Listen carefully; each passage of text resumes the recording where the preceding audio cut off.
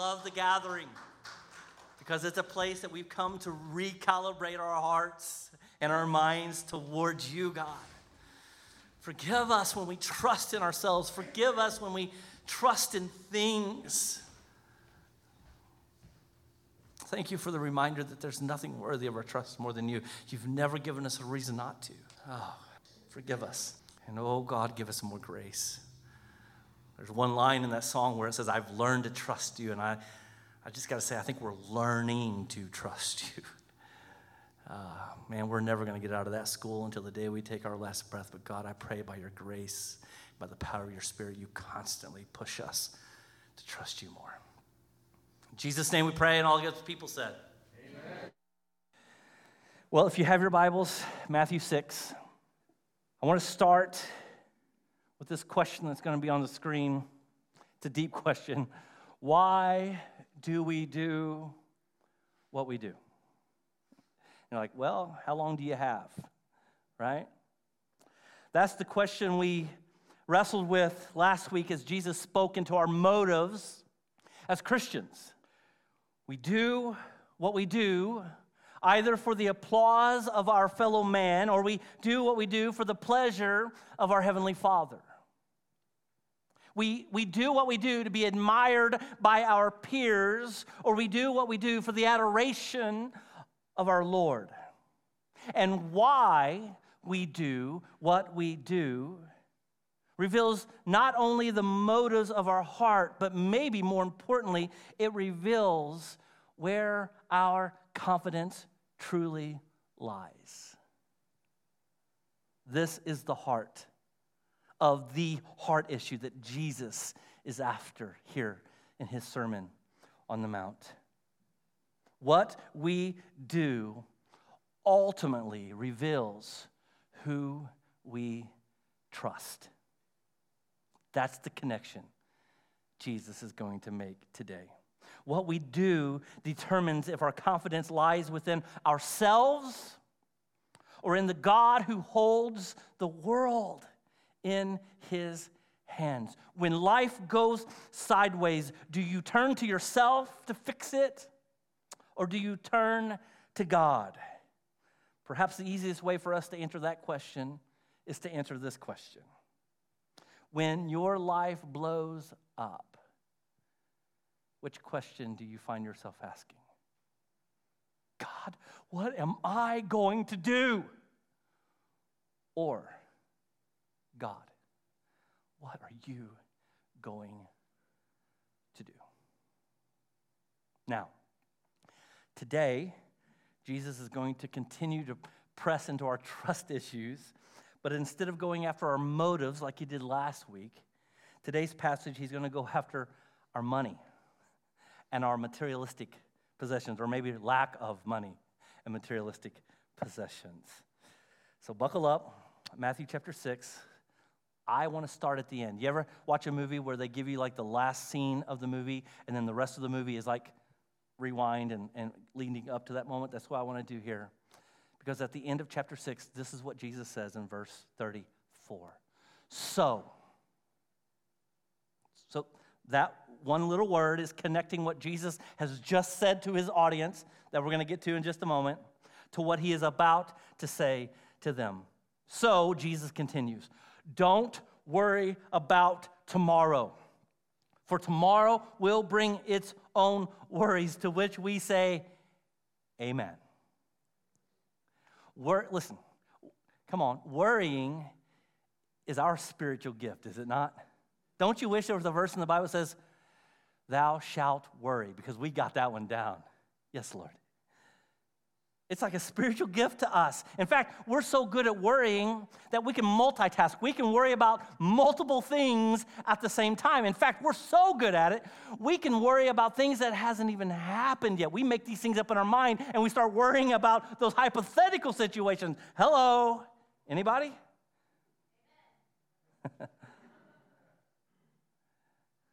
Jesus says, don't worry about tomorrow. And then he says, because today's trouble is enough for today. And we feel that, don't we? Because every day it feels like we are drowning in our troubles. Some of us in this room perhaps is fighting to keep our heads above water financially. You're paying your bills, you're paying your debts, and you're just hoping to have enough money left over for life and just hoping nothing else breaks down because you are just one emergency away from being bankrupt. So it's hard to enjoy what we do have because we're so worried about what's coming next.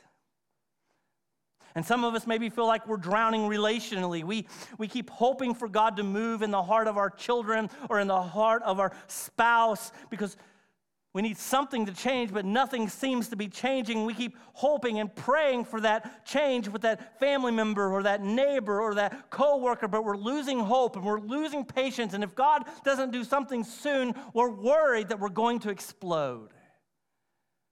Maybe you're drowning at work and you keep doing the right thing, but you keep getting overlooked and you seem to be underappreciated. You're tired, but you keep showing up. There's fear of layoffs, but you keep showing up. You have a coworker that has it out for you and keeps spreading rumors about you, but you keep your head down and you just keep doing your job. Maybe you have an incompetent boss, or you have a coworker that keeps taking advantage of you, but you just keep showing up.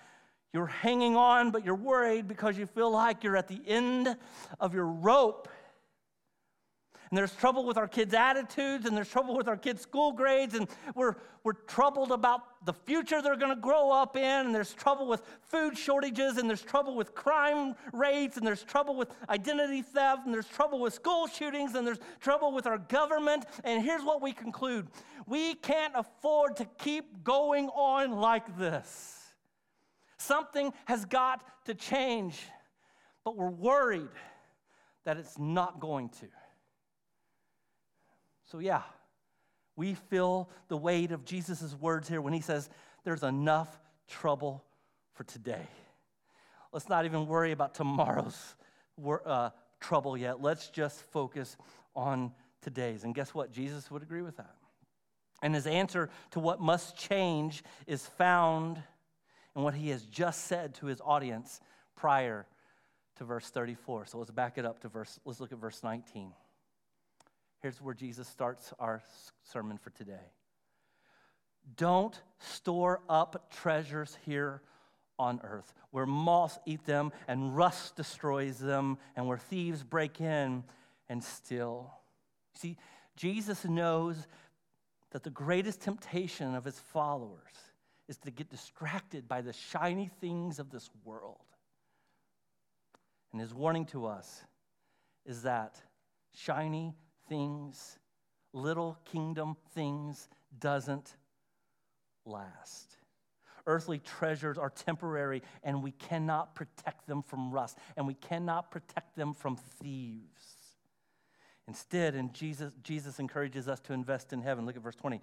Instead, store your treasure in heaven where moths and rust can't destroy and where thieves do not break in and steal. How refreshing and relieving it is for us this morning to know that there is a place that we can store treasure that cannot lose its value and cannot be taken by thieves and cannot be taken by a bad stock market.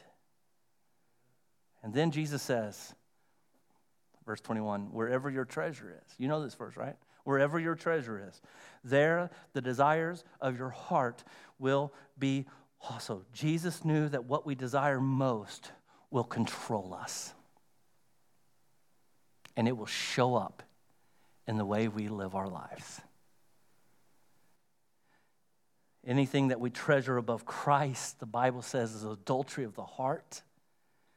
And then he says in verse 22, 23, he says, your eye is like a lamp that provides light for the body. When your eye is healthy, your whole body is filled with light. In other words, when your eye is healthy, you're healthy.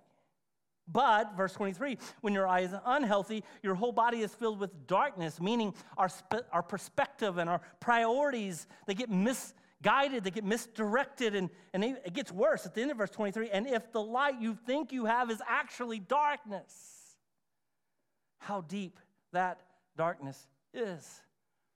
Whoa. I mean, what if the light we think we are walking in is actually darkness that has deceived us? Jesus seems to be saying that's a possibility here. Darkness blinds us from seeing correctly. Have you ever been in the middle of something thinking you were doing the right thing and you got on the other side of that and go, why did I do that? Because you thought you were walking in light and you were deceived by darkness. Darkness deceives us into making masters out of momentary things. Verse 24. Jesus says, no one can serve two masters. For you will hate one and you will love the other. You will be devoted to one and despise the other. You cannot serve God and be enslaved to money. John says it this way in 1 John 2. Do not love the world nor the things it offers you, for when you love the world, you do not have the love of the Father in you. Because both of those things can exist together. It's either or. There is no room for two masters in our lives, no matter how hard we try to balance them. It doesn't work. Jesus says either you have the one, you embrace the one and you despise the other, or it's the other way around. You welcome this one and you shun this one. There is no balancing act, church. We know that. We try to, but we know it doesn't work. So how do we know if we are attempting to serve two masters? Are there any red flags? Well, Jesus says there is. Here's the red flags. Look at verse 25. That's why I tell you, do not worry about everyday life. Whether you have enough food or drink or enough clothes to wear, isn't life more than food and your body more than clothing? Verse 28. And why worry about your clothing? Verse 31. So don't worry about these things, saying, what will we eat? What will we drink? What will we wear? Jesus seems to be showing us that anxiety, worrying, fear is a symptom of trying to serve another master. Our conclusion from a while ago is this: something has got to give. Something has got to change. God agrees by saying, I know the thing that needs to change the most is you. Because we are prone to worry about everything. And the command here in our text is clear. Do not worry. Got it?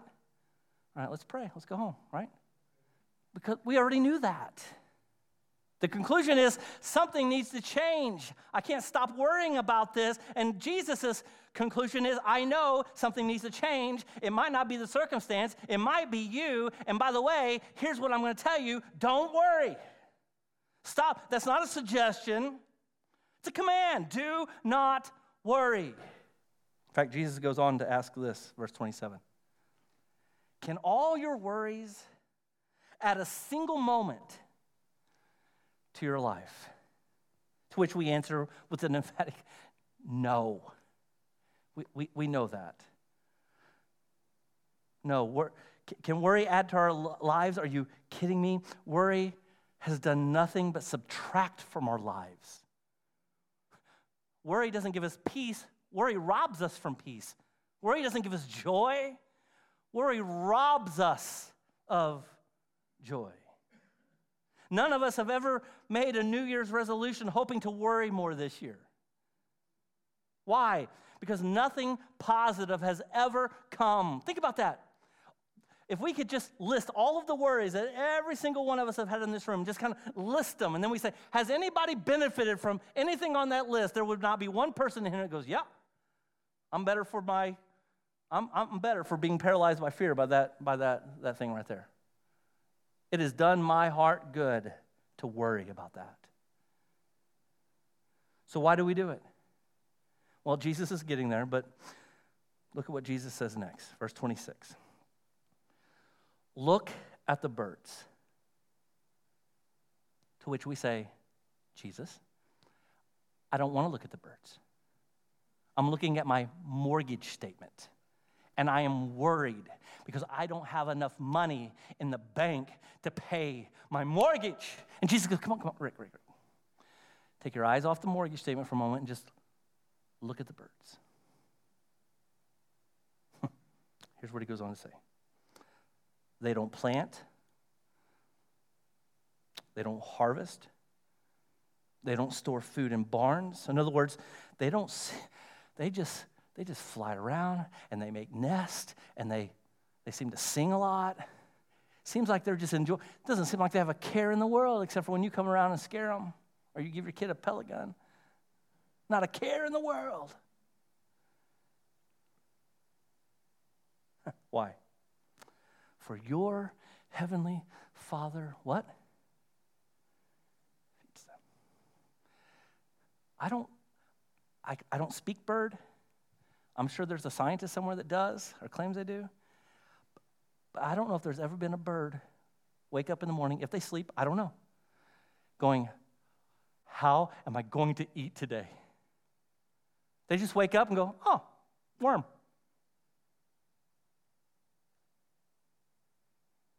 And Jesus says, it's the Heavenly Father who gave him the worm. It doesn't work out so well for the worm, but it works out really well for the bird. And then don't miss this question. This is so powerful. And aren't you, come on, just look at the birds. Man, look how your Heavenly Father loves them and takes care of them. Aren't you far more valuable to your Father than they are? To which we have to ask, do we believe that? Do we really believe that we are more valuable to God than the birds? Verse 28, and why worry about your clothing? Look at the lilies of the field and how they grow. They don't work.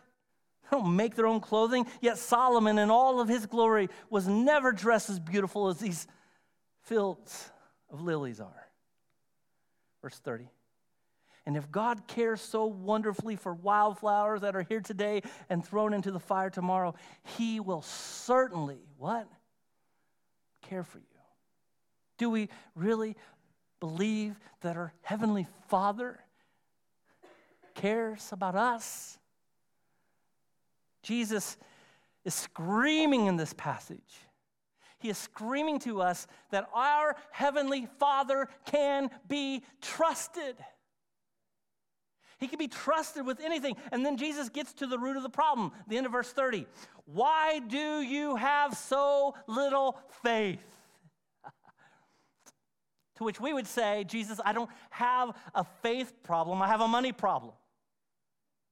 I don't have a faith problem. I have my husband or my wife isn't loving me the way they should problem. I don't have a faith problem. I have my coworker or my boss isn't respecting me problem. We don't think we have a faith problem. We have a money problem. We have a husband problem. We have a wife problem. We have a job problem. We have a president problem. But Jesus links our worry to a faith problem.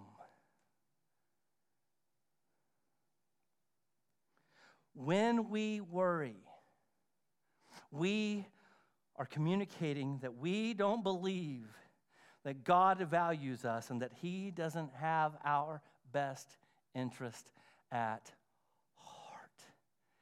And that is convicting.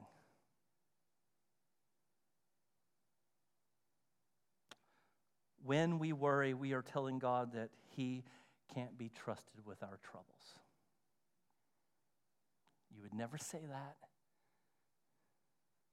God, I can't give this to you. This one's mine. I got to own this one. I got to make this happen because I don't think you're big enough. So I'll do it. You would never say that because you don't really believe that.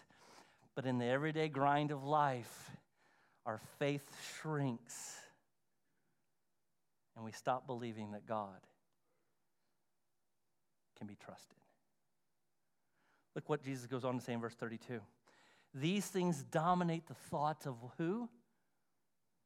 Unbelievers. These are the thoughts that dominate the hearts and the minds of unbelievers. But your Heavenly Father already knows your needs. And come on, we don't doubt that God knows. We just doubt that he cares enough to do something on our behalf.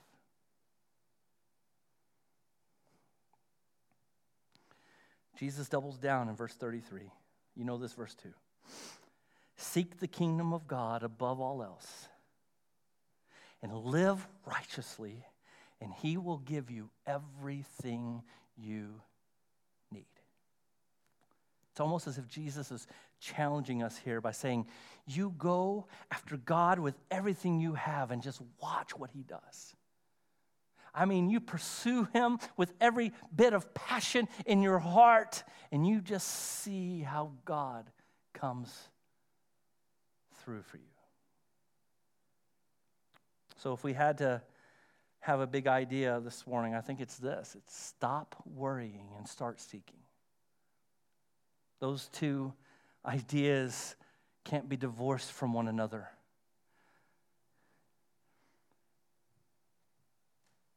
We let go of one and we cling to the other. Stop worrying. Start seeking. So how do we do that? Well, Paul instructs us in Philippians chapter 4, verse 6. He says, don't worry about anything.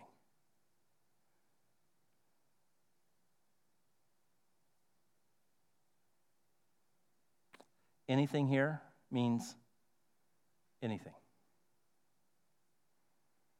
Yeah, but what about? Nope. Yeah, but right now we're really going through it. Nope. But we just got the letter in the, nope. But we just got the diagnosis, nope. But my kid just turned 13, nope. But you don't know what they said, nope. You don't know how they did, nope. Don't worry about anything. Instead, I love that word, instead, because you know this verse. This is a great verse. We talk about it all the time. Instead implies that you can't just decide today, okay, that's it, God, I'm not going to worry anymore. You got to replace that worry with something, right? Don't worry about anything. Instead, pray about everything. Now, I didn't look it up. You can look it up, but go look at the Greek word here, and I'm pretty sure that word means everything. Like I had this thought this week. I'm reading a book called The Stress-Free Life. I think that's the name of it. It's a very convicting book. In fact, I'm going to share just a few points from it in a moment. And from that book, I got this thought. If we really lived the way that the Bible tells us to be praying without ceasing and pray about everything, the public would think Christians are crazy because we would walk around all day talking to ourselves. Or at least their perception is we're talking to ourselves. But we'd literally be talking to God about everything. Every thought, every conversation, every issue. God, what do you think about this, man? What do you want me to do here? What are you doing? Do you see the way she just flipped me off in traffic? I don't know, God. Do you want me to stop and talk to her? I don't know. Everything. I don't know how we're going to pay. God, I don't know how this is going to happen. What do you want to do here? What do you want me to do? Everything. Pray about everything. Tell God, he goes on to say, tell God what you need. Again, talk to God about everything. Live in constant fellowship with him. Be aware of his presence in every moment of your life. Stop turning your thoughts toward yourself. Instead, talk to God. Be completely honest with him. He's the one person you can be completely honest with. Stop speaking in general terms. Oh, God, would you move here? No. What do you need? Be specific. Be very detailed with the Lord. Be bold in your asking. Be consistent. And these are not made up things here. These are all commands from Scripture on how we are to be asking and praying to God about everything. What do you need right now in your life? What do you need? What do you need?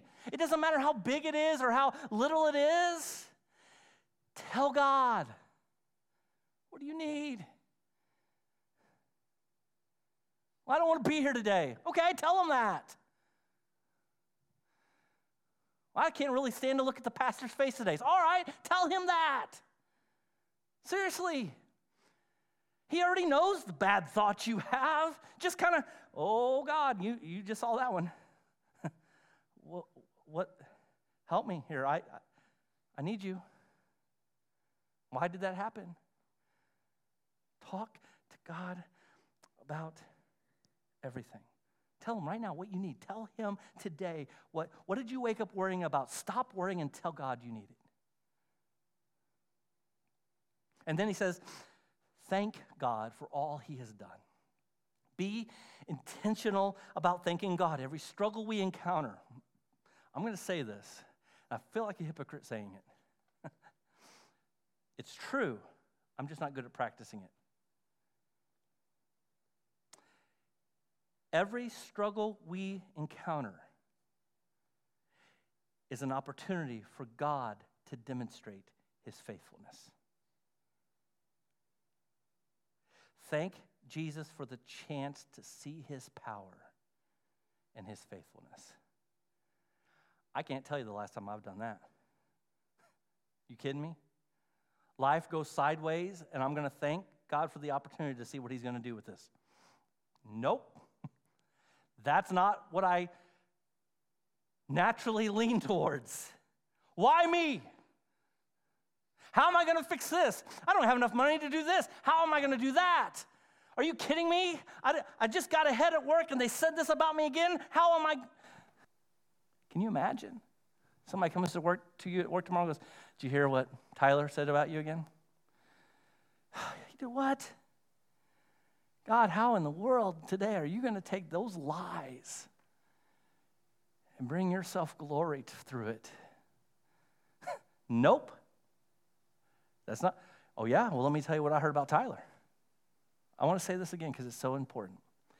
Be intentional about thanking God because every struggle we encounter is an opportunity for God to demonstrate his faithfulness. Do you realize every testimony that leads us to worship Jesus was at one time a trouble that we were tempted to worry about?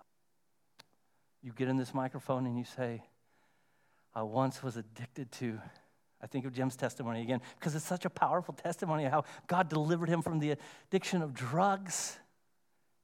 In the moment of the addiction, nobody around him is going, oh God, would you somehow use this to demonstrate your faithfulness? Years later, Jim stands in this mic and goes, I was, God delivered, I am, and we go, oh, God's faithful. And that's true of your trouble right now that you're standing in the midst of. It's a testimony. It might not be today. It might not be tomorrow. It might not be next month. It might not be in the next decade. But you stay faithful to God, and God will be faithful to you. He can be trusted. So even in the midst of the trouble, thank God for the opportunity for him to demonstrate his faithfulness because a testimony is coming through your trouble. Wow. Worry and gratitude cannot abide in the same heart at the same time. The reason why I think Paul says pray about everything, thank God for everything that he's done, is because he knows the moment we stop talking to God and the moment we stop thanking God, we're leaving room in our lives for worry to creep back in. Worry and worship cannot abide in the same heart. Anxiety is inconsistent with God's character. Worry is inconsistent with God's character. When we worry, we are misrepresenting God to others. Have you ever thought of that? I haven't. When I'm freaking out because there's a new noise coming through my car, I'm having a meltdown, not something else. Which literally happened to us last Saturday. We're going down to Frederictown, all of a sudden my engine sounds like it's going to blow up. Like, well, we're just going to drive until it blows up, I guess. Because my motto is if you drive it long enough, the light goes off. I'm just kidding. But long story short, it quit making the sound like a day later. So I'm like, all right, I'm going to keep. And the engine light came on for like 15 minutes and went off. I'm like, all right, glory to God. He demonstrated his faithfulness. We'll see. Hey, let me give you a golden nugget. This comes from this book this week that I'm kind of working through in my own heart. But I think here's 3 things that we've got to stay anchored to as Christians if we're going to learn to trust God instead of worrying. Can I give you these things? Three things we've got to stay anchored to.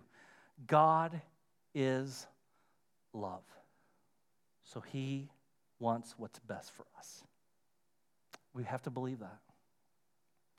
We will never learn to trust God until we believe that we serve a God that is love and he wants what's best for us. Number 2, God is wise, so he knows what's best for us. We'll never trust God until we believe that he is the source of wisdom and he knows what's best for us. Number 3, God is all-powerful, so he will do what's best for us. God loves us, so he wants what's best for us. God is wise, so he knows what's best for us. And God is all-powerful, so he will do what's best for us. So Jesus says in verse 34, don't worry about tomorrow, for tomorrow will bring its own worries. Today's trouble is enough for today. Now, this is not Jesus telling us it's okay to worry about today. It's not what he's saying here. He's not saying we can worry about today instead of tomorrow. This is a verse reminding us it's one step at a time. It's one day at a time, trusting in the one who loves us and wants what's best for us. The one who knows what is best for us, and the one who has the power to do it. For our God is bigger, better, stronger, and greater than any trouble that we will face. God can be trusted. So, as Peter says, I want to repeat after Peter, give all of your worries and give all of your cares to God, for he cares about you. Church, stop worrying. Start seeking. It's the only way. It's the only way we can be released from the worries of this broken kingdom, is to keep our eyes focused and pursue with all of our hearts God's kingdom. Amen? Let's pray.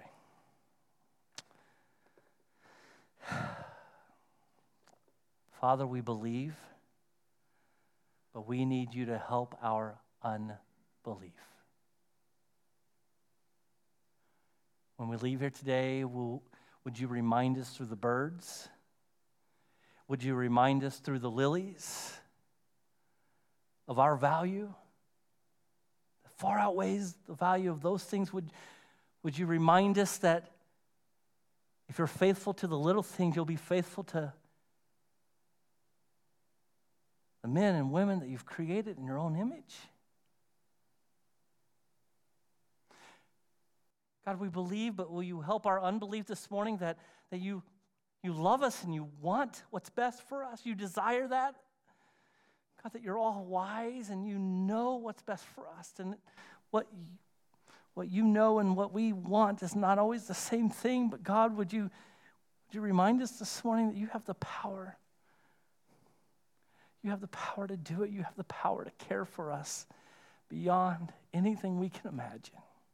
So, would you give us the ability to stop worrying and start seeking you through praying about everything? May we wake up in the morning and we say, hello, Father, and may that conversation not end until we take our last breath before we fall asleep. Every detail, may we begin to invite you into, so that we can see your faithfulness and experience your power. In Jesus' name that we pray. Amen. Amen.